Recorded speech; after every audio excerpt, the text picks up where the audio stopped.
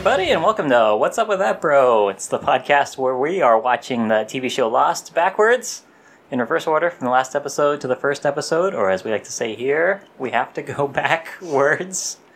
With one of our hosts, Chad Wago. He's never seen Lost before. Thank you very much, David K. Jones. It is true, I never watched Lost until you made me start doing this podcast. The other guy who's responsible for me doing this is one of our other hosts, AJ Nieves. Hey everybody, welcome back to the show. We're back in the building. And not only is it us three this evening, or whenever you're listening to this, but we also have another guest, a returning guest, Rebecca Robinson. Welcome back. Hey. Thank you for having me. I'm so excited to be back. Yeah, well, I'm glad to have you back. So before we even jump into the episode, how have you been? What's been going on? What's new? What's new? I'm just trying to do comedy, living in Denver now, and that's about it. Perfect. I wish I had more to report. No, that's great. That's perfect, because now we can catch you doing comedy here in Hawaii and in Denver. So yes, please check out Rebecca Robinson if you guys get the chance. She's great. Please. Well, starting in this week's episode, we're actually doing Season 3, Episode 6, which is entitled I Do. The general synopsis is Jack makes a decision regarding Ben's offer. Kate feels helpless when it looks like Pickett is going to make good on his threat to kill Sawyer. Locke discovers a hidden message that may help him unlock the island's secret. So that's the general synopsis of this episode. The episode originally aired on November 8th, 2006, and then it went into a 13-week hiatus before it came back. The episode that we just saw. So it was gone for a little bit, so I think they had to do a lot of button-up stuff in this episode, which you kind of saw. Yeah, we had a good cliffhanger in this one. Yeah. Imagine seeing... I don't even remember this episode. Imagine seeing that you have to wait 13 weeks compared to the appetite that we have now for the way we consume our media. It's just straight... like Netflix, you get all 10 episodes for, within the season. I think I banged out a bunch of Netflix stuffs, all in one sitting. Because, yeah, I'll do that sometimes. And sometimes I'll stop for, 6 months. Do you think this show would have been less popular if you could have binged it when it came out? Oh, yeah. Yeah, I think the show wouldn't have as much of the juice that it had, if you didn't have any time to consider it. Because a lot of the stuff that was happening on Lost was a lot to digest. And if you had that 1 week breathing period, you can kind of take in a lot, because the show wasn't simple. I mean, the general themes they had were things that we can relate to, but there's so many things going on within the show, Easter eggs to kind of find, and I guess other things that the writers kind of put in that you can kind of do whatever fun research on, quotes and books and movies and pop culture and history that they would throw into the show. So it was good to have all that time to come up with theories and things, and everyone was on the same page. Yeah. Whereas if it all came out at once and we could binge it, we'd all be watching it at different times and trying to not spoil things and all that. We wouldn't give a shit about who Pickett was. I barely remember him, and he already got killed, on the episodes that we already saw. Yeah. So, that guy's gone. But yeah, giving it a chance to kind of breathe, I think it helped it become more of this pop culture phenomenon that it was back in the early 2000s. But yeah, I feel that it could have worked better like that. What do you guys think? I think that people would have been less forgiving about dropped plot threads and holes if they were watching it all in one sitting. Yeah, that's a good point. That's a good point. With all the amount of time that you have to try and make up theories about why things are, you sort of extrapolate for yourself certain ideas where if the show doesn't actually pick up on it, you're kind of okay because there's all of this other stuff going on. But if you get fixated on one kind of idea of the way something might go, and then you just watch 20 episodes and you're like, but what about such and such thing? Then at the end of it, you're probably going to be very upset and tweet about it a lot. Yeah. Yeah, see, that's another thing, too. The way that we interact with the media that we have Twitter, we have means to kind of, put our instant reactions, our takes, our thoughts, our feelings about whatever material or media that we're ingesting at the time. So I think it would definitely have suffered in terms if we consumed Lost today the way that we had consumed media back then. Because I think it would have been a big show, but I don't think it would have been as big as it was. Because it was it was weird. It was one of those last phenomenon shows. The only thing I can think of that came after is maybe Game of Thrones, where it kind of took over the conversation for years at a time, whenever the seasons were popping or whatever. But I can't think of anything close to Lost recently. I know there's a bunch of shows that are like... Yeah, there's a lot of shows trying to be Lost. Yeah. But none are as good. Yeah. And almost all of them are on HBO. Yeah. This is true. And then, of course, this is like a... Well, this particular episode was written by Damon Lindelof and Carlton Cuse, directed by a guy who had directed episodes for, I think, what was it? I think Alias, and then he also did some other episodes and stuff like that. So the writing and everything, it's just kind of, you know how those writers kind of get down. It's very mystery box, and we still have a lot of shows like that today, and that's kind of like the hook that they ream everybody in with, which is just a lot of that don't you want to know, or, you know, for every question the answer on this show, they ask 50 more, and they're still doing that now. You see a lot of that, especially in like J.J. Abrams projects, like Star Trek. There's a lot of that. Even the new collaboration between Stephen King and J.J. Abrams in the new Castle Rock series on Hulu. For every question they answer, there's like another 30 that they throw at you, and it's very reminiscent of what they used to do on Lost. Had to get my Castle Rock thrown in there. But delving deeper into this episode, we get a Kate episode, which is, I don't know, man. It's all right. I like this episode, and I like the series, but the flashbacks were weak. The flashbacks this episode are weak because they don't give Kate Austin a lot to do. She's just kind of like running from man to man to man to man, and even in her flashback, she doesn't really have any real agency. Like, she's kind of just... And I don't know, it feels like they did that character dirty when it was out. In fact, there was an article that we were talking about that Chad shared with us about Evangeline Lilly's experience with Lost, where she had those feelings, and I think she expressed it to like some of the writers and stuff, saying that, like, you know, there wasn't much for her character to do but pine after these two men, in which, you know, it doesn't give her more... I guess what we're more accustomed to seeing in today's climate, where there's more women of agency. You have an all-female cast of Ghostbusters. You like your women to have a backstory and actually have some substance to them, Sure. rather than just trying to... Or at least make choices. Yeah, for sure, absolutely. And that's great storytelling, as opposing to her just being some device, you know, like, you know, some emotional device of like, this is me going to the beats of what it would be like if I got married or something like that, you know. Yeah, because I mean, this whole back story that we have in this episode where she marries Nathan Fillion, like, we don't really... She doesn't really change at all. What Captain Mal has himself. Captain Tight Pants. Yeah, we didn't learn anything in this episode that changes her character at all. She didn't have any kind of a change. No. She just has a very bad haircut. Yeah. Yeah. That very first scene where we're watching her walk down the hallway, and it's just staring at the back of her head. As soon as she turned around, I'm just like, I don't know if this is a really bad wig or a really bad hairdo, but it's bad. It's really bad. That's one of my biggest takeaways from the episode was Kate's hair. I thought it was distracting from the plot completely. Yeah. Like, you're just watching her hair going like, why is this guy falling over and falling asleep? I think it has something to do with what you were saying in regards to, like, her actual character. Like, they're trying to make her a foo-foo housewife kind of character, and so they were playing that up in her costume design, in her hair and makeup, just as this, like, I'm a woman.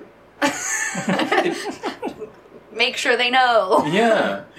That it seems that way, and it seems like this was a life that she thought she could sustain. I don't know what it was. Like, she thought that this was her answer. Like, you know, she burnt down a house and killed her stepdad or whatever, and she's all like, it's like one of those things where in your mind the fantasy is like, oh, if only I can get to this point, things will be fine. So only if I can, like, get to another place where nobody knows me and maybe find a guy and fall in love and get married.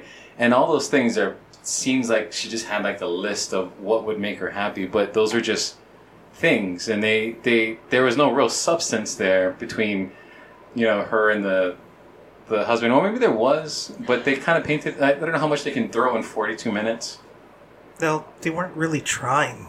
Yeah. Like, they played her as someone who's just having things happen to her, as opposed to, like, trying to choose something. The only choice that she makes in the flashback is when she's like, I'm leaving. And even that was something where another guy told her, "You're just gonna leave anyway." Yeah. Yeah, that's very true. And I think also when she gets the necklace from the mom, from her mother-in-law, like during the wedding, right before they get married, I felt like that was kind of out of touch with if you're a bride.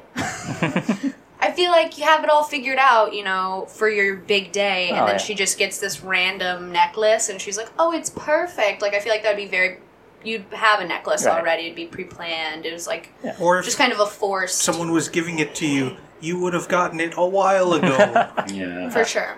Did you feel like it was presumptuous of the mother-in-law to be like, "Here, wear my special necklace," or anything like that? Well, yeah, I think it goes along with what you guys were saying, is that it was just kind of another thing that was handed to her that is assumed she'll do. Yeah. Now, here's the question. Is that because that's what they thought of her as a character, or because they didn't bother to think of a character? It's a good question. What do you guys think? Like, is she purposely kind of a cipher who things happen to? Or is it just lazy writing on the part of the writers? It feels like they kind of kept her in that space in the present day, like on island stuff, where she was just kind of floating back between those two bows, right? But like in the flashback, because like we've seen other flashbacks where it seems like Kate does have more agency. Like she chooses a life for herself, or she's on the run, and then she meets up with Cassidy in one of the episodes, and another female person, that I think had Sawyer's baby. If this is the same person, right? I believe that's the same person. Yeah. Right. So like, there's that. Like, so that seems fine, because then there was like a.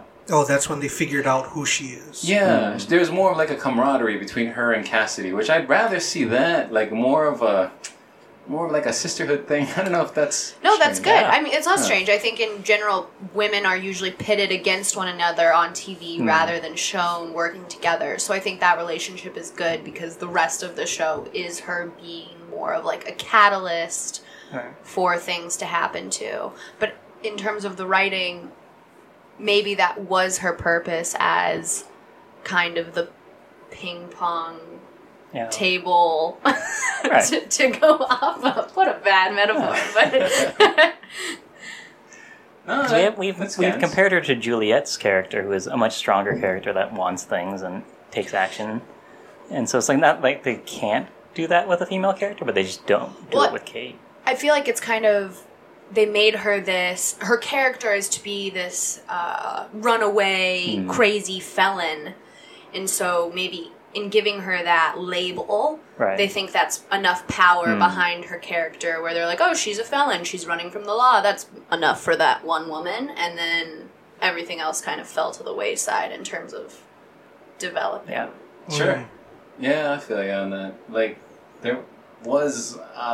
I mean, we spend time with this character, and we watch it develop over like all these episodes and stuff like that. Which there is a change, but like for where we're at in this point in the story, and it seems like it went like this even when we saw her later on in further seasons, even the Flash Sideways, where she was still fighting against those demons, where she's basically a runner, and she doesn't confront any of her issues, or she's not really honest with herself, which is, I thought, was awesome. Because, like, in the episode, there's that scene where she's at the church and she's getting married. And I guess the priest mentions to her, like, oh, yeah, so, it's one thing that I noticed when you started coming in here with Kevin is that, we just noticed that you're so honest and everything. So, of course, like, the general surface thing is that she's lying about who she is and her name is Monica. But on a deeper level, like, she really doesn't know who she is, and she can't be honest about herself because she doesn't know who she is, really. And that's why she keeps running instead of confronting whatever these things are. And I guess in a certain way she can't really confront certain things, because I don't mean she'll be in prison. She's getting picked up by that guy, Edward Mars, or whatever. The FBI agent that was trying to catch her. Is his name Edward Mars? Oh, I don't know. It's Edward something. It's Edward something, right? Scissorhands, maybe. This is Johnny Depp after he got the hands from Vincent Price. And a different face, I don't know. I don't know, yeah, there's that going on, but We do get a lot of story in this episode, so it's a Kate-centric episode. We get a lot of flashback. Well, we get a flashback story with Kate, and we see her dealing with stuff on island.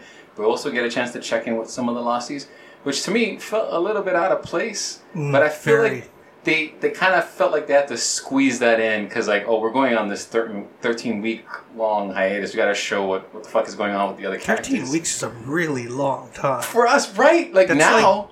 Over 4 months. Yeah. Because, this one aired in November, and the one that we saw on our previous episode aired in February. Wow. Yeah, so, I remember going through those dry spells, during the time that the show was airing, and you'd have, those mid-season breaks. And I don't remember. I think it was a different time. I probably had more of an attention span. I think with my cell phone nowadays, my attention span is fucking so little. Oh, you're not on TV this week? No, I'm finding a new show.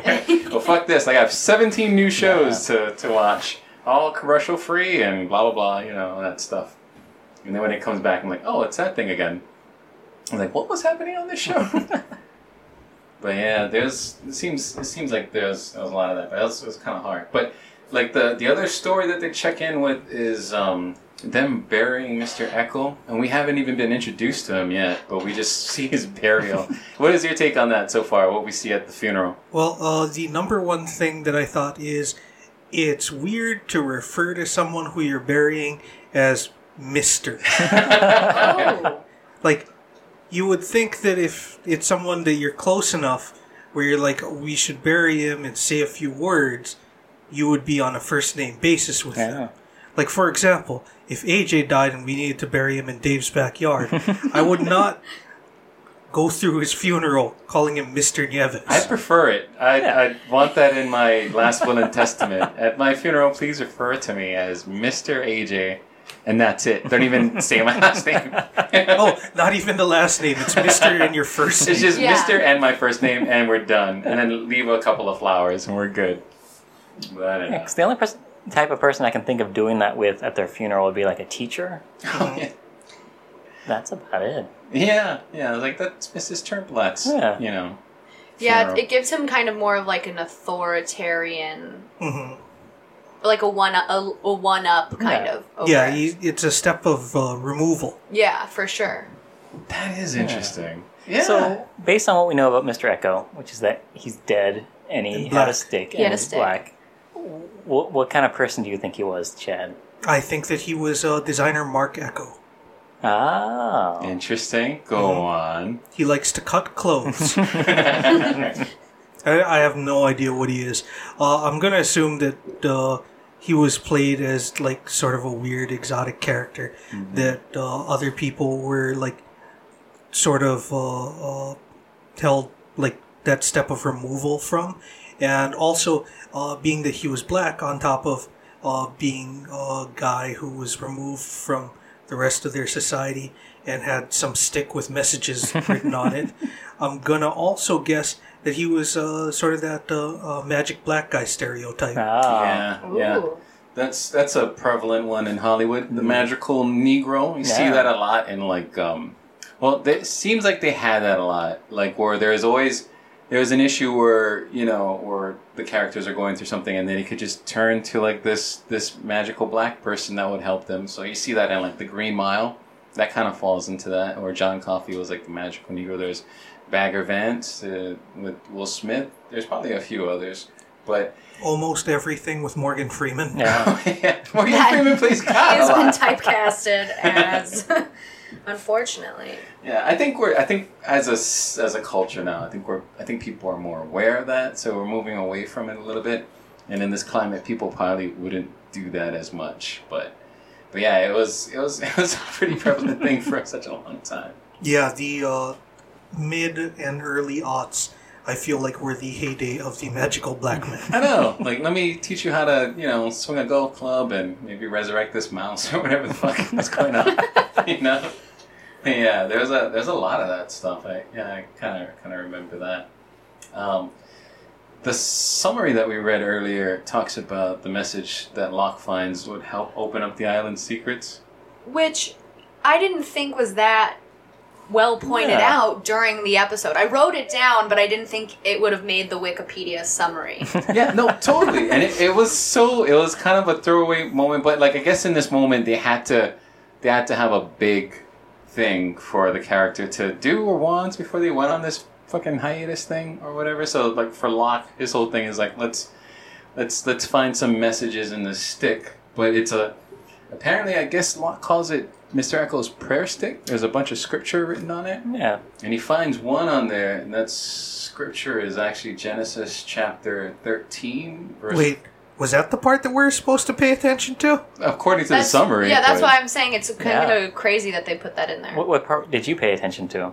The black part. the message on there. The Look up to the north or whatever. Yeah. lift up your eyes and look north. Yeah. Yeah. Right. So that's exactly, well, that's what the Bible scripture says. I thought there a was quote. I thought that there was actually just a chapter and verse written down there, and I was just like, wait, I missed that part. Yeah, no, it was there, and then they have the quote right next to it, but it said, lift up your eyes and look north, or look north. So that's, I guess that's the idea where Locke was supposed to be like, I have to go north, or north is my calling, or whatever. The technical reading of the scripture, we don't have to get bogged down in this for too long, but it generally says, lift up your eyes and look north. The actual passage reads, now lift up your eyes and look from the place that you are, northward, southward, eastward, and westward, perhaps. This is like an indication for where John is supposed to go. But this scripture... That's a very different meaning when it says, look in every direction. Right? Yeah, versus just look north. north. Yeah, that's what he sees on that stupid, prayer staff. Because he ran out of space. A little bit of context on that Bible scripture. That scripture was written. It was supposed to be God talking to Abram before Abram becomes Abraham, which is like he's the beginning of this nation of Israel. But Abram has a nephew who he's close with, which is Lot, and Lot has his wife and family. Essentially, these two family members are very close, and they have so much love for each other. But as they're moving through the land, they start to realize that they're getting too big. So there's a lot of animals, a lot of livestock. They have a lot of servants. So in order to kind of like to have more resources, they decide to split. So I think what happens is Abram gives Lot first choice of where he wants to go. So he decides to take the well-watered land, which is Sodom. But Sodom is not a place that's supposed to be like worshippers of God, and they do all kinds of stuff. But supposedly Lot goes there, and then that's where that Bible story comes where Lot's wife was turned into a pillar of salt because God ends up destroying Sodom because there's just Lot there. But like his family is kind of blameless, and they're doing the whole churchy God thing, but everybody else is like, getting their fuck on and everything like that. But yeah, so like all this stuff is going down, and so I think God comes down with his destruction, destroys Sodom, and tells Lot to leave, and he's actually dragged out of Sodom by angels with his daughters and his wife, but his wife looks back, and then she turns into that pillar of salt. But then Abram goes to another part of the land, which I think is in Canaan, and he ends up, building up a life there. But he's still he's still a little withdrawn because he still misses his family member, which is what he has in Lot. But that's the general background of that scripture. But totally fucking, I think I went a little off the rails here. Let's not get too intense with that. So I think But So go northward, guys. So if we apply that to Lost, I think that makes Nikki and Paulo the people that get turned into a pillar of salt. I suppose so. And we get Paulo in this episode. I forget the actor's name. But yeah, like we see him in the episode at the burial of Mr. Echo. Yeah. If we do want to read into that, we can also say like, that's sort of the precursor to Locke splitting off and going on his own and joining the others. Ah, nice. Yeah, I like that. Where he thinks that he's Abram, but he might really be more Lot. Yeah. Yeah, I see that. So who would be the Abram in this case, you think? Jack, I guess. I don't know. I suppose so. I could see that because there is that rivalry that he they ends have. up leading them, right? yeah. Yeah, that's true. Yeah, that's 100% true. That fits. Well, and also I think Desmond was there, right? So maybe he's the Abram, because as we know from the Bible later on, Abram has immunity to electromagnetism. That's my favorite part of the Bible. Yeah, I loved finding out when Abraham was just all like, "Magnets can't touch me, bitch." I loved when people in the Bible believed in electromagnetism. That was a cool part. That's the best. I also thought it was interesting during this funeral where they're kind of all asking John what happened, and he was like, "I believe he died for a reason." And he says it over and over again. It's like, what's the reason? Yeah, they didn't go into that, right? He's like, he died for a reason. It's like, is there a follow-up, Mr. Locke? Oh, that's kind of the show's MO, right? Yeah. Well, the reason was so that Locke could see that message on his stick. Yeah, And then go northward. Echo wasn't going to just show him what was written on his stick. Wait a minute. Say that again. He wasn't going to show him what was written on his stick. Thank you. Now say it slower and in French. I'm just fucking around. Voulez-vous coucher? That's great. Now, everything is kind of happening for a reason on this show.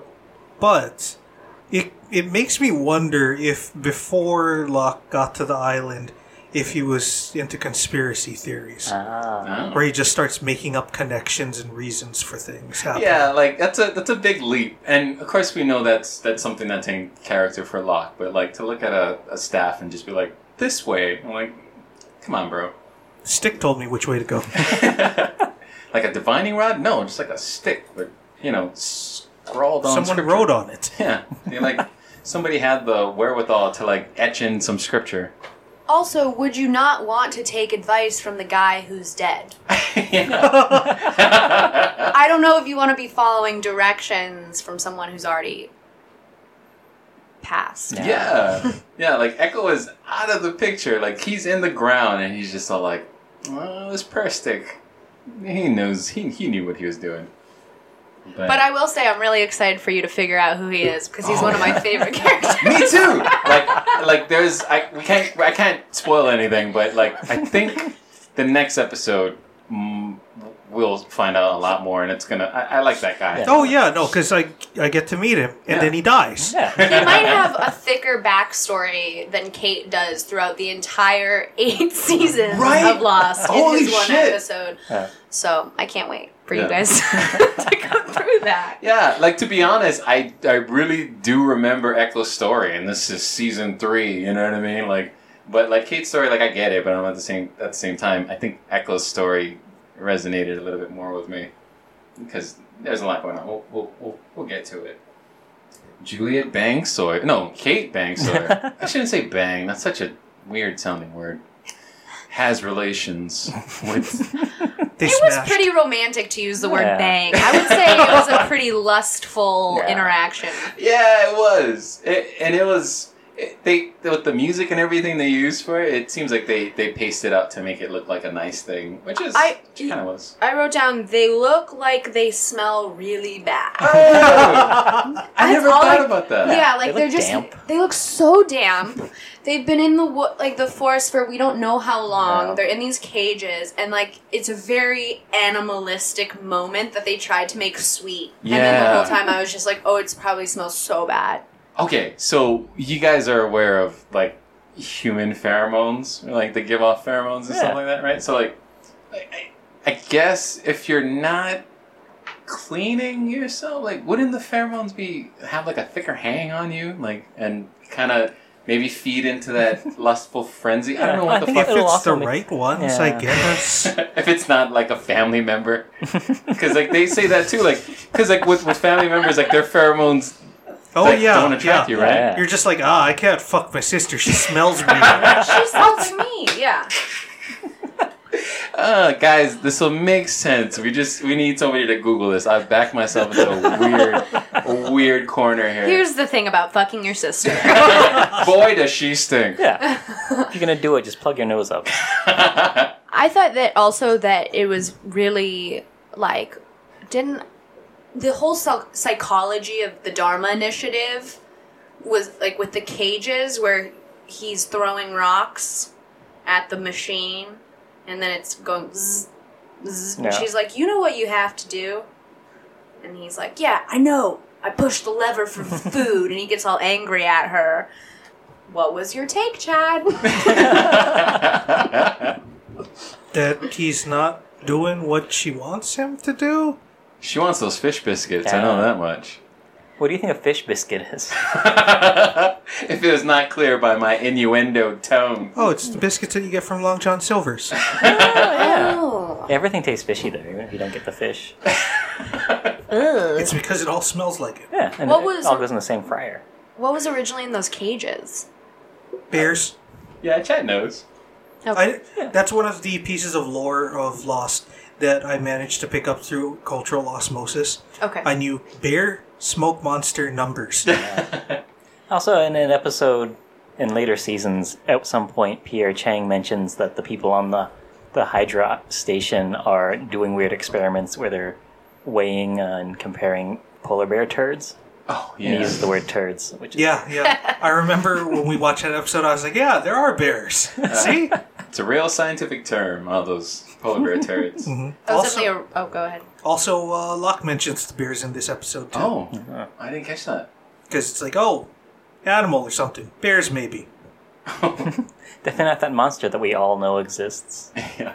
Yeah, so they even have a discussion about the monster, Saeed and Locke. And was it just Saeed and Locke? Was anybody else involved? It was just the two of them talking about the monster. Man. And Saeed's just like, I believe what I can see. Yeah. So he's never had an encounter with the monster up to this point. Oh. Okay, yeah, that's a good pickup. I didn't even catch on that. But yeah, I got no idea what I'm supposed to read into the whole not hitting the biscuits. Well, I just think all of the experiments that they were doing, then to put them in the setting of the experiment again. I don't know. I just thought it was interesting that they had these two opposing cages that could see one another, and then somehow he was responsible for her well-being. Yeah, almost. they never pay that off either. Like throughout this series, we kind of know that these experiments are happening. I guess we don't know the specifics of the experiment. You know what it has to do with our turds and fish biscuits. Yeah, they're just calculating how much fish biscuits they were eating per turds that were coming out. Well, if they're like trying to like stimulate empathy by making the cages face each other, I think that you can, if we want to try and read too much into that, there's the cage that is responsible for feeding and taking care of the other person, and then there's the one who's just there, and the one who's just there is Kate. Oh, yeah. Yeah. But her cage also is the one that she can so easily get out of. Yeah. Yeah. Yeah, how the Which fuck I did she get don't- out of that cage? I wonder if that's part of the experiment or a bear fucking wrecked the cage. The bear, like, broke the lock. Yeah. Like, aren't these bears, like, ginormous? But I guess you can make... Also, yeah, they'd been working all day, and I would assume she's exhausted. Yeah. But the amount of energy to climb up there, she just had it. Yeah, yeah. Yeah. When you want some dick, you really want some Yeah. dick. This is true, Chad. One of the things right before they start getting down in the show, Sawyer was apparently withholding information from Kate that they were on a separate island, and she was really upset. And what he told her when she asked why he would withhold that information, he said, "I wanted you to believe we had a damn chance." And I thought that was a really interesting phrase for him to use, because surface level, it's supposed to be, I wanted you to believe that there was a chance that we would be able to escape. But if you look into the wording of it, that we had a chance. Right. In this world that we've created for ourselves, in these polar bear cages. Like... Well, I mostly meant like relationship-wise. Yeah. We, Oh, okay. Yeah. I see what you mean. because that's what he wants. And we is such a powerful word in relationships. Hell yeah. Yeah. Yeah, and that does kind of bear out. And you can kind of see a little bit of the vulnerability on Sawyer's face while he's saying that line of dialogue. So it's strange because we kind of see like a softer side of Sears when it comes to Sawyer this season. Oh, that's a lot of S's. but yeah, it's nice. It's nice to see him be a little bit more vulnerable throughout as the series progresses, which is awesome. I thought it kind of endeared us a little closer to that character when he started off as such a con, or whatever. and more things about him being a con artist or con man or whatever. But well, we see him be that way throughout the series. I like the actual usage of prisoner's dilemma in this episode of just they are actual prisoners. Yeah. They're actually in a dilemma. Like textbook, love triangle, will you do this so this, can Kate save Jack and Sawyer kind of thing. Yeah. And that's really interesting because when you look at the cages, she's the one that needs to rely on the other cage for food. So you think that she's dependent on the other person, but she's actually the one who has the power to decide between Jack and Sawyer which one of them may live or die. Yeah.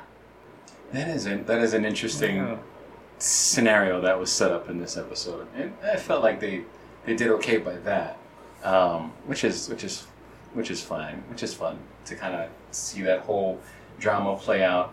Because I remember at the time of the airing of the show, I think now maybe I don't know about now, things might be a little bit different, but they had all this mystery and lore and all that, and so they had a good amount of viewership. But I think they still wanted, I think the writers still kind of knew that they had to throw in this romantic angle to kind of hook more viewers that weren't so into like the mystery or the action sequences. They needed something more, so they had added this other element, which came in the form of the romantic relationships between these characters, but mostly focused on that triangle, and then later on it became that quadrangle or whatever. Yeah, but it's kind of nice to see. We get an intense scene in the surgery room. Well, even before the surgery, where like everything that Jack was doing in this episode was intense. He was yelling most of the dialogue for that character. Every other line was him shouting. Yeah, I mean, I feel like Jack does. Of course, we this whole show, you can kind of even look at it as a character study in terms of these characters, and there's a lot of plot that's happening, but there's a lot of this character development stuff and general character stuff. So we know that Kate's a runner. We know that Sawyer is still kind of like a little boy. He kind of lost his innocence at a young age, and he still kind of holds on to that weird little boyness. And then we have like Jack, who is just in a need to fix things. So when he finds himself in a place of like emotional pain, when he sees that screen of like Sawyer and Kate cuddled up to each other in that cage, like, yeah, he puts it to Ben that, I want to get off the island. But in reality, he just wants something to do with his hands, something to fix so he doesn't have to focus on his pain, which is something we see Jack do throughout the series, where I don't have to worry about dealing with this actual hurt or feeling or anything, or dealing with these emotions, as long as I can distract myself by fixing something, fixing someone, which is a place that we see Jack in a lot throughout the series. It's interesting that you point out that's how he deals with his problems, because when they're in the cage and Sawyer says to Kate, "Oh, when you said you loved me, you just said that so they would stop beating me," and she, instead of saying anything, just starts kissing him so he shuts up. Oh, yeah. So that's how she deals with her problems. Yeah, so we see a lot of that, which I feel makes for good television, because like these characters are pretty true to their motivations throughout the series. So it's not like you have any weird like jump the shark moments, or like Jack didn't want to help him but he helped him, now he doesn't want to help him, that kind of thing, where he still needs to fix, or he needs to fix things. It was interesting to see that they showed them post coitus cuddled up, like just hanging, rather than while they were banging, right, AJ? Right. That's exactly right. Well, I mean, I feel like it would have elicited an angrier, more intense response from Jack if they would have showed him that mid-bang versus he's drawing his own conclusions kind of to what happened. He doesn't see the whole romantic encounter unfold. He's just like, oh, they're both naked. I know the steps that it takes to get here. It could have been like they were just finding solace in each other, right? Yeah. Like he just human finger contact. banged her. Yeah. She's like, what? It was just a little fingering. You guys.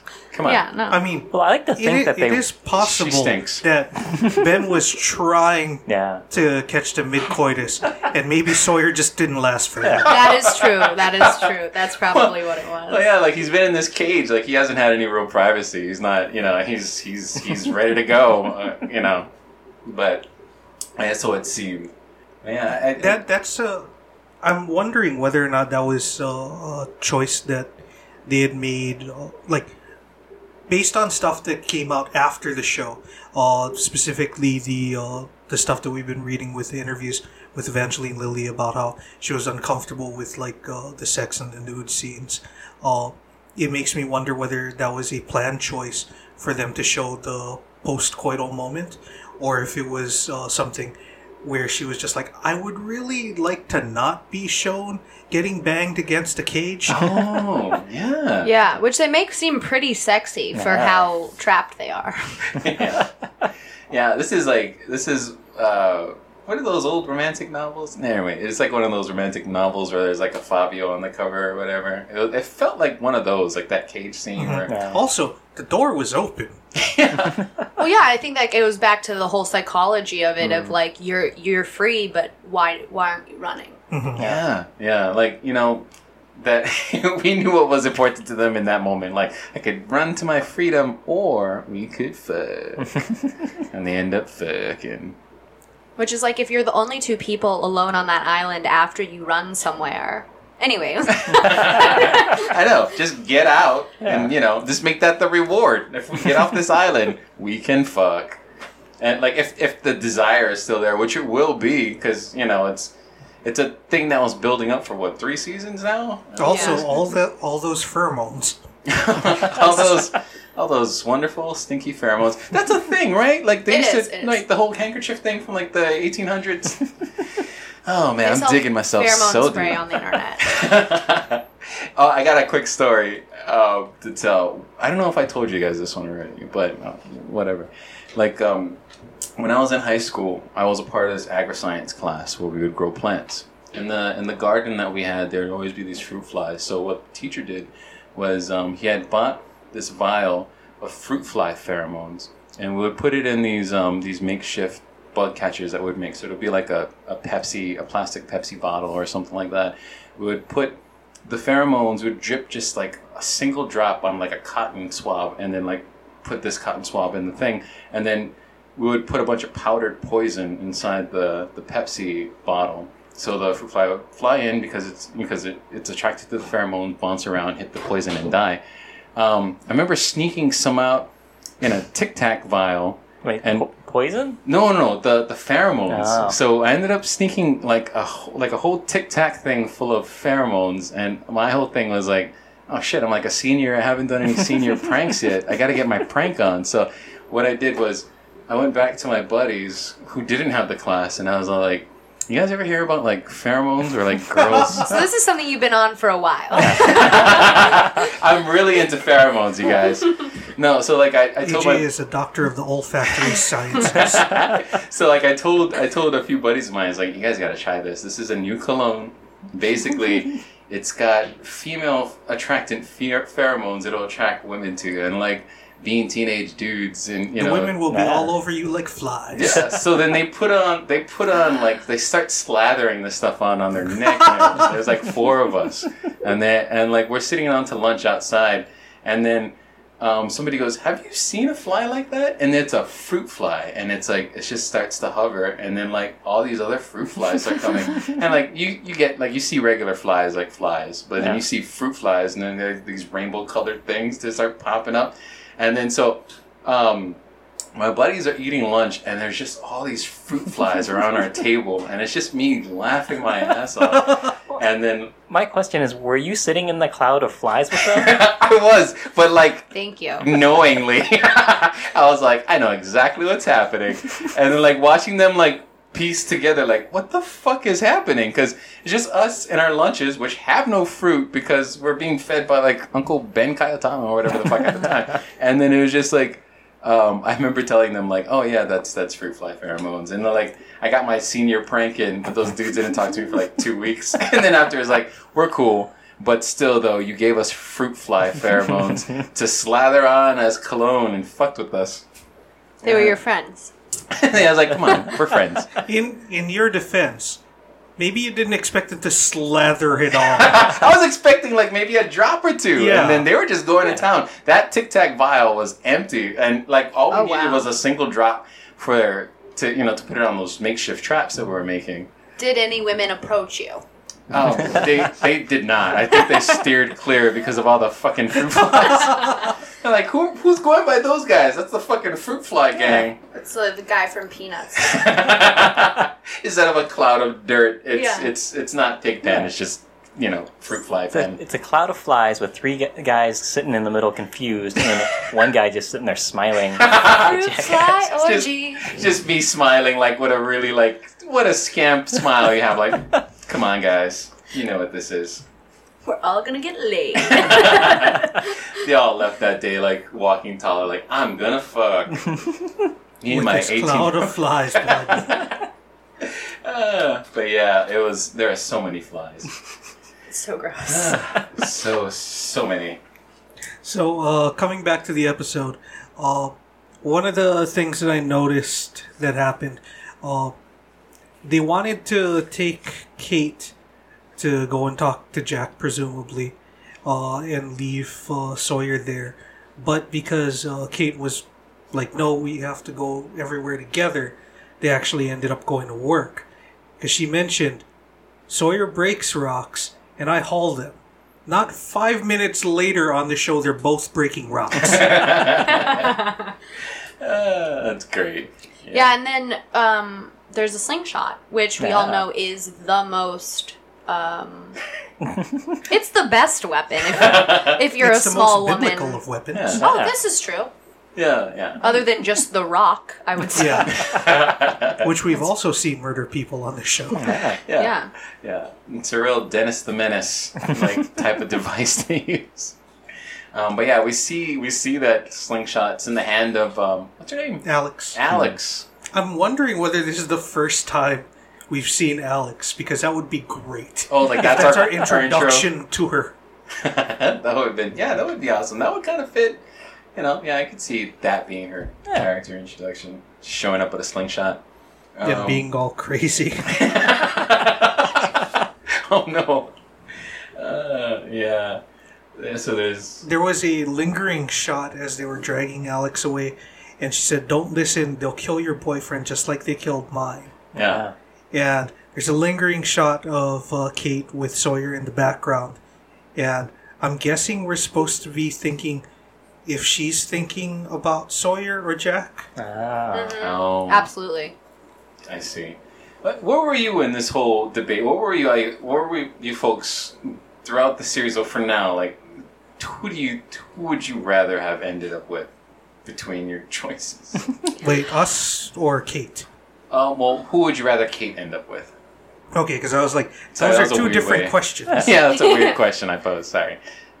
I think can I answer? Please. Yeah. I had my answer, but then you said that, and now I'm like that kind of goes into. I think that Jack overall is the more on paper the guy that you'd want to choose. He's a doctor. End of list. He's not a felon. I don't know. He's a doctor, not a con artist. Yeah, That's a pretty good list pretty right good. there. Yeah, it seems I like would something say- somebody from Star Trek would scream out. yeah. I'm a doctor, man, not a con artist. I see. Yeah. So he's a doctor. Okay. I don't know, but also the way that you said earlier, he's a fixer, so he kind of doesn't deal with his emotions. I think they're both emotionally unavailable. Sure. But I think Sawyer opens himself up throughout the series, Yeah. and I think Jack actually closes himself off throughout That's the a series. good point. I think at the beginning we see Jack kind of with an open heart, open mind, and in this episode, I mean, it's only season 3, so it's kind of in that transitioning point of where Sawyer's has more of a heart, and Jack is becoming more of a closed off entity. Yeah. Yeah. And Well, I think the thing with the two of them is not only that, but also Jack is, like you said, emotionally unavailable.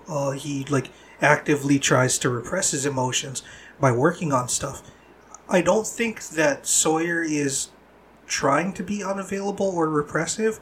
I think that he's just emotionally stunted. Yeah, because of the trauma that he suffered in his childhood, right? Losing his parents, Batman style. Which I'm assuming is a style. A way to lose your parents. Like, sorry guys, I lost my parents. It's Batman like getting style. In-N-Out burger. Animal style. Yeah. I'd like to have my parents murdered. Batman style. Yeah, no, I agree with you, Chad. It does seem like he's emotionally stunted. And Batman style. Batman style. So would you guys rather have a partner who's emotionally stunted or emotionally unavailable? I'll take the stunted. And I'll take the stunted for one simple reason that there's still more of an angle to work within that person because their heart isn't totally closed off. If you have someone that you can't work with who's just closed off their heart, then that's tough. That's tough to maintain a mutual relationship on any level, friendship or romantic or whatever. Well, I don't know. That's my opinion. What do you guys think? Yeah, I feel the same way, and I think that the closed off thing, that's more of an intentional choice that someone's making to not be open with you. Whereas if they're stunted, they can't, but they probably want to. Oh, so there's a wrinkle there. So you think there's more leeway that can be assigned to that form, the stunted form versus the closed. There's off? more room for growth, definitely. Yeah. Yeah, same. So you'd go with stunted? Yeah. Mm-hmm. Right. And because hopefully you can help a stunted person grow. Trying to help someone who's intentionally closing themselves off is a lot harder, I feel like, because you're trying to convince them that something that they feel like they should be doing is like you're telling them to stop it, change. Right. Yes. Whereas the other one, you're trying to help them grow, which is also change, but it's a different kind of change you're asking for. sure. Different attachment styles, maybe. Yeah. And you can see too that these two men, we get a chance to get more acquainted with these characters over the course of the series. But these two men, one is stunted, one is closed off, and they're very much so both the products of their fathers. Sawyer is more so the product of the absentism of his father, his father being absent, and then Jack is the product of his father, in the sense that he's a fixer. Probably because his dad was hard on him. Throughout the series, we kind of see those instances where Jack's dad would make comments about him operating, and would in some of the episodes that we've already seen, we see where Jack's dad kind of was dressing him down in the operating room and all that stuff, and he ends up having an argument. He even takes on qualities of his dad later on in the series, where he turns to alcohol and any kind of other pills to kind of distract himself or to blot out whatever feelings so he doesn't have to feel them. He's an avoidant lover, whereas Sawyer is an anxious lover, perhaps? Or that's not the word I'm looking for. What's the other style? He's not secure. Yeah, anxious. He has an anxious attachment. He's scared everyone's going to leave. Yeah. And that's exactly right. That seems, it seems correct.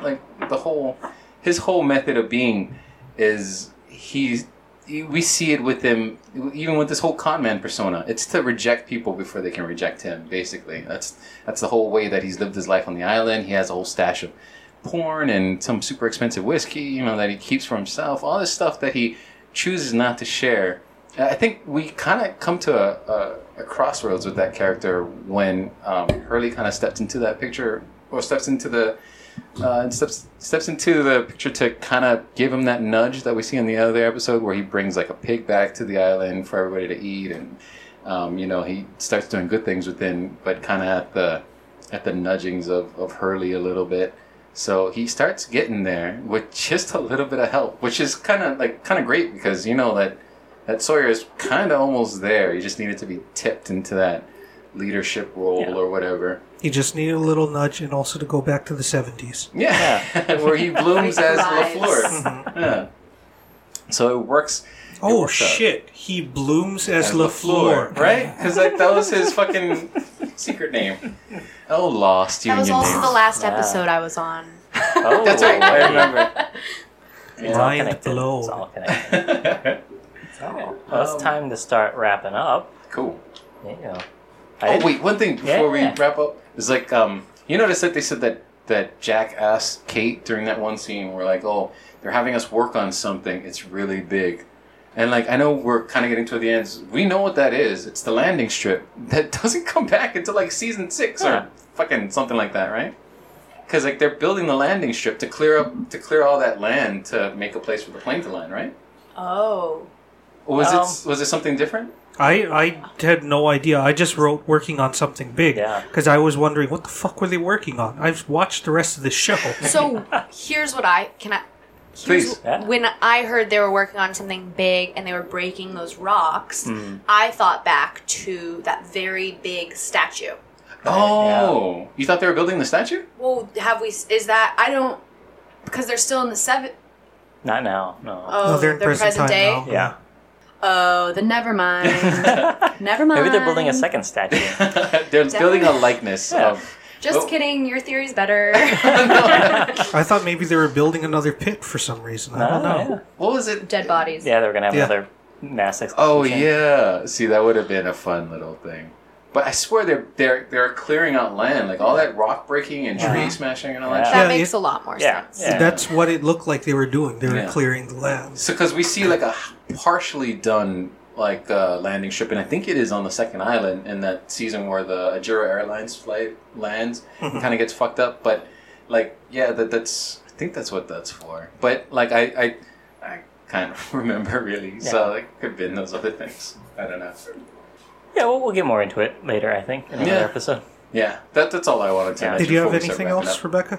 I just thought it was interesting that that she left her relationship and ended things with Kevin because he got her a trip to Costa Rica.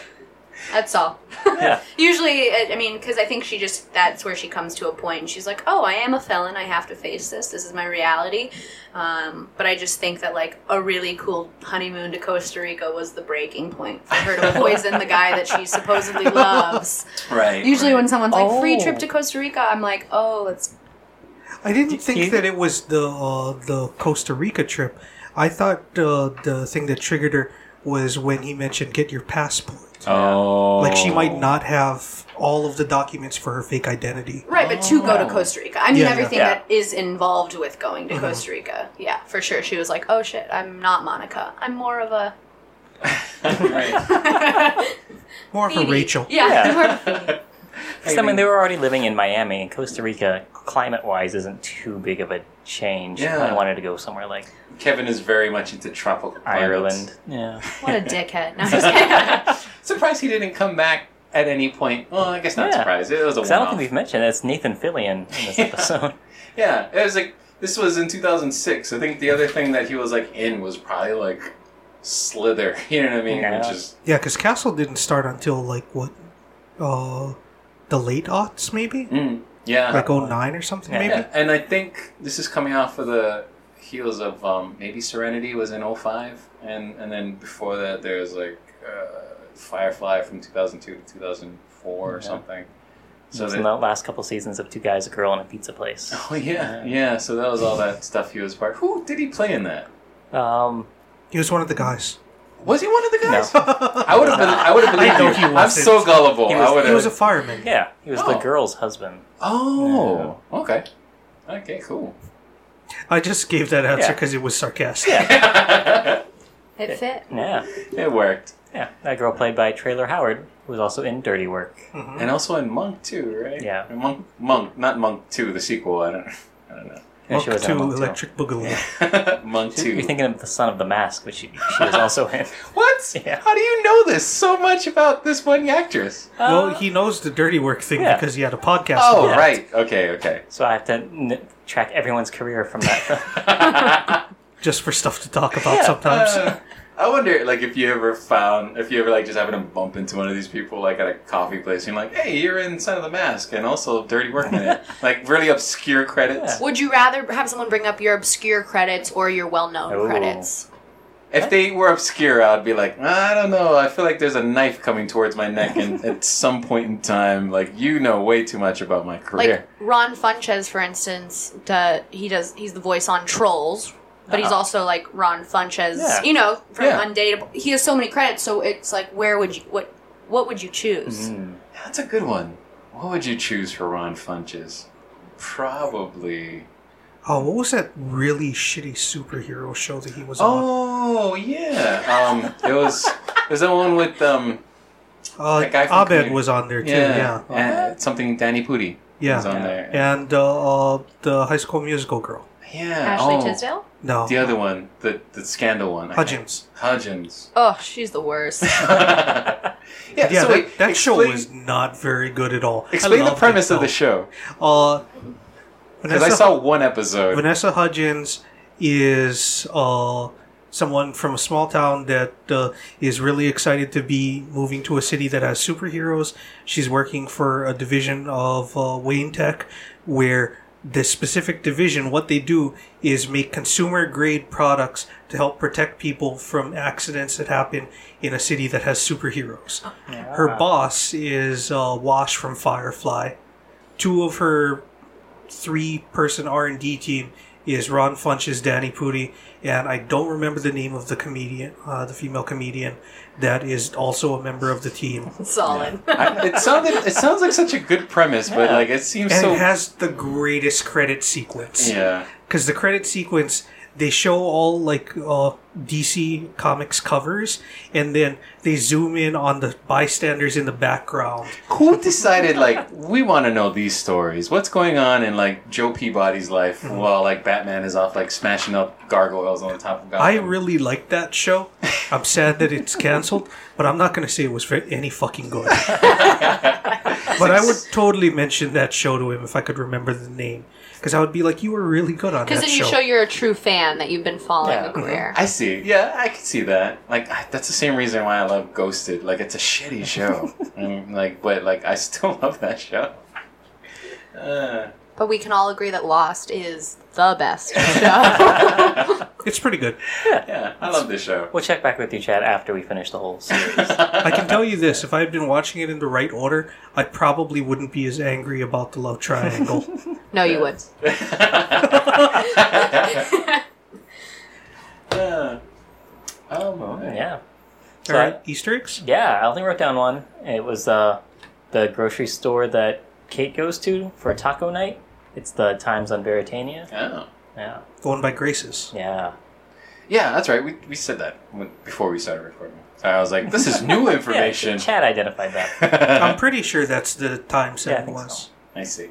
Did it have the fake Times logo that we saw later? No, that one just said Times. Tim's or something. Yeah, Tim's, later on yes. they changed it to Tim's and knocked the E off.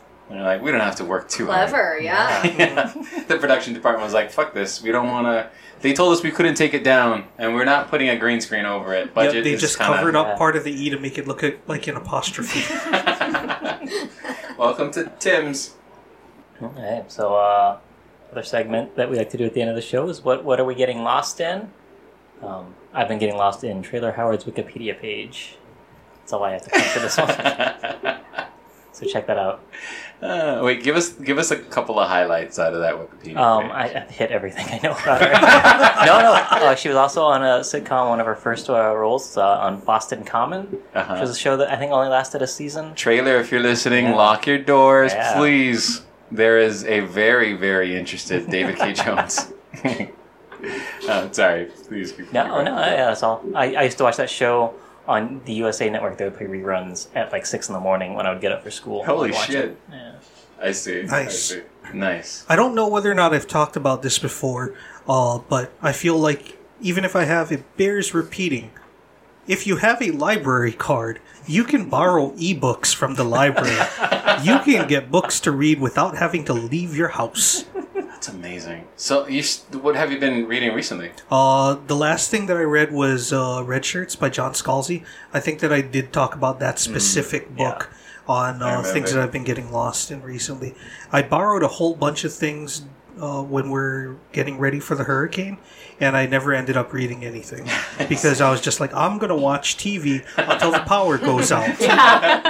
Yeah, my power went out for like a hot second, and then I came back on, and I was like, all right, we're getting this PlayStation right up and running one more time. Do your worst, Hurricane. That's funny. What have you been getting lost in? I've been getting lost in attachment styles, which I brought up on the podcast today, but I just read a really good book about it called Attached, and just learning about how people relate to one another and how to be better at it. I'm getting lost in that. That's cool. That's really cool. I've been getting lost. We're talking about books, and this is kind of in sync with that. I've been getting lost in a lot of Stephen King shit. I don't know, like I'm watching that show, so like I'm like reading all this stuff, but I've been reading Stephen King's The Gunslinger, which is like a 1987 book, but it's the first, I think, in the Dark Tower series that Stephen King kind of produced over like a set. I think it's over a set of 7 books, but it's like his. It's a long series. Yeah, it's like his epic. Have you read it? No. Well, yeah, I haven't read it either. I wanted to wait for it to get done before I started reading it, and then I heard that they were making a movie, so I'm like, no, I'm going to watch the movies. That's so much easier than reading 7 books. Yeah, I haven't seen the movie. I heard it's not very good. Yeah, I didn't care for it too much, but yeah, the book is fun. It's very. Seems like a different type of book because the setting isn't Earth, like where it starts out, and which is kind of different from. Have you read the series before? Never until now. So like I kind of have a general idea of what the series is. Let us know when it starts getting really meta. Okay. Yeah, I know that part. I know that part you're talking about. But yeah, I'm looking forward to getting there. We'll see what happens. But yeah, so Stephen King's works, starting with The Gunslinger. So that's what I've been kind of getting lost in. I've just been like fucking pounding the shit out of that book. And by I say pounding, I mean like listening to it audibly while I'm working. Like it's just coming over my Bluetooth. Hey, you know where else you can get audiobooks from? The library app. It would probably be cheaper for me to go that route. Yeah, because it's free. Yeah, because it's free versus the Audible where I pay money for it. You can't get charged late fees for returning things late because they just take it off your tablet. They just do that? Yeah. That's incredible. You don't have to return it. They're just like, nope, that's ours. Yeah. Wow. I always feel like, and this is probably not true at all, especially in today's time, but I always feel like the library doesn't have the books I want. Like I have to go to like Barnes and Nobles or something to get like what I'm looking for. Like I don't want to find. Well, they probably would have a book from 1987. That's some weird sci-fi novel. A lot of times, the stuff that I've been downloading from the library, it's not the first book that I want by an author, but it's just like, that's on the wait list. That's on the wait list. That's on the wait list. Oh, this is available. I'll take that. I see. Yeah, that's doable. I gotta do that. That's such a more inexpensive way to book with books. Yeah. Reading. So, now that they've listened to you, hopefully all 3 times that you've been on this podcast, if someone wants to find you on the internet, how would they look you up, Rebecca? Please only come looking for me on the internet. At Becca Robs on Twitter. And then at Becca Robs _ on Instagram because someone's a bitch. Report that other account so I can have it. That's awesome. At Becca Robs. Yeah, I see. All right. And Chad, where can we find you at? You can find me on Twitter at Chad _Wago. Because Chad Wagoner still has at Chad Wago. Fucking asshole. You know what I hear is like a fun thing that people do on Twitter is like when that name is taken, they'll just spell out that name and put an underscore at the end. Because like when you're typing it into search, then like it'll still pull up the original name haver and then your name will be underneath with the underscore next to it. I don't know. I've spent 30 episodes telling people Chad _ Wago. Yeah. I'm done. Yeah, I feel you. I'm not going to change anything. No. Where do we find you? Oh, well, yeah. Where can we find Dave? You can find me at DKJ Comedy. Perfect. I didn't even check to see if David K. Jones was taken. I didn't want it. You just assumed. You're like, that's a pretty good name. All right, you can find me over at ADMS003 over on Twitter, which is a very tough name, but you can also follow our show at What Bro Pod on Twitter. Also, we have What Bro Pod on Instagram. And What's Up With That Bro on Facebook. We also have an email and all that good stuff. What's Up With That Bro podcast at gmail.com. Yeah, send us anything on that email. It's just whatever. Just send an email do you even whatever. check that email? I have it so I would get an alert if an email came in. Oh, okay. So there's been no reason to check. Damn, I wanted to answer a pressing question from the fans. Yeah. Please give David a reason to check. Ask your pressing questions. Or you can just depressing send me a questions, blank that's email fine, just too. to let me know you're there. Or Yeah. good lost gifs. Yeah. Yeah, just straight up lost just like through like email every day. I wish Wait, somebody would do are we that. just acting like this is acceptable? It's gifts, damn it. Let's have that argument right now. That's great. Oh. Yeah, I don't need to have that argument. You know the answer. Like, we both know what the answer is, and we both have different answers. Choosy moms choose Yeah. Well, everybody, thank you for listening, and I will see you next week. And that's another episode in the can. GIF. You know what to do. Get lost!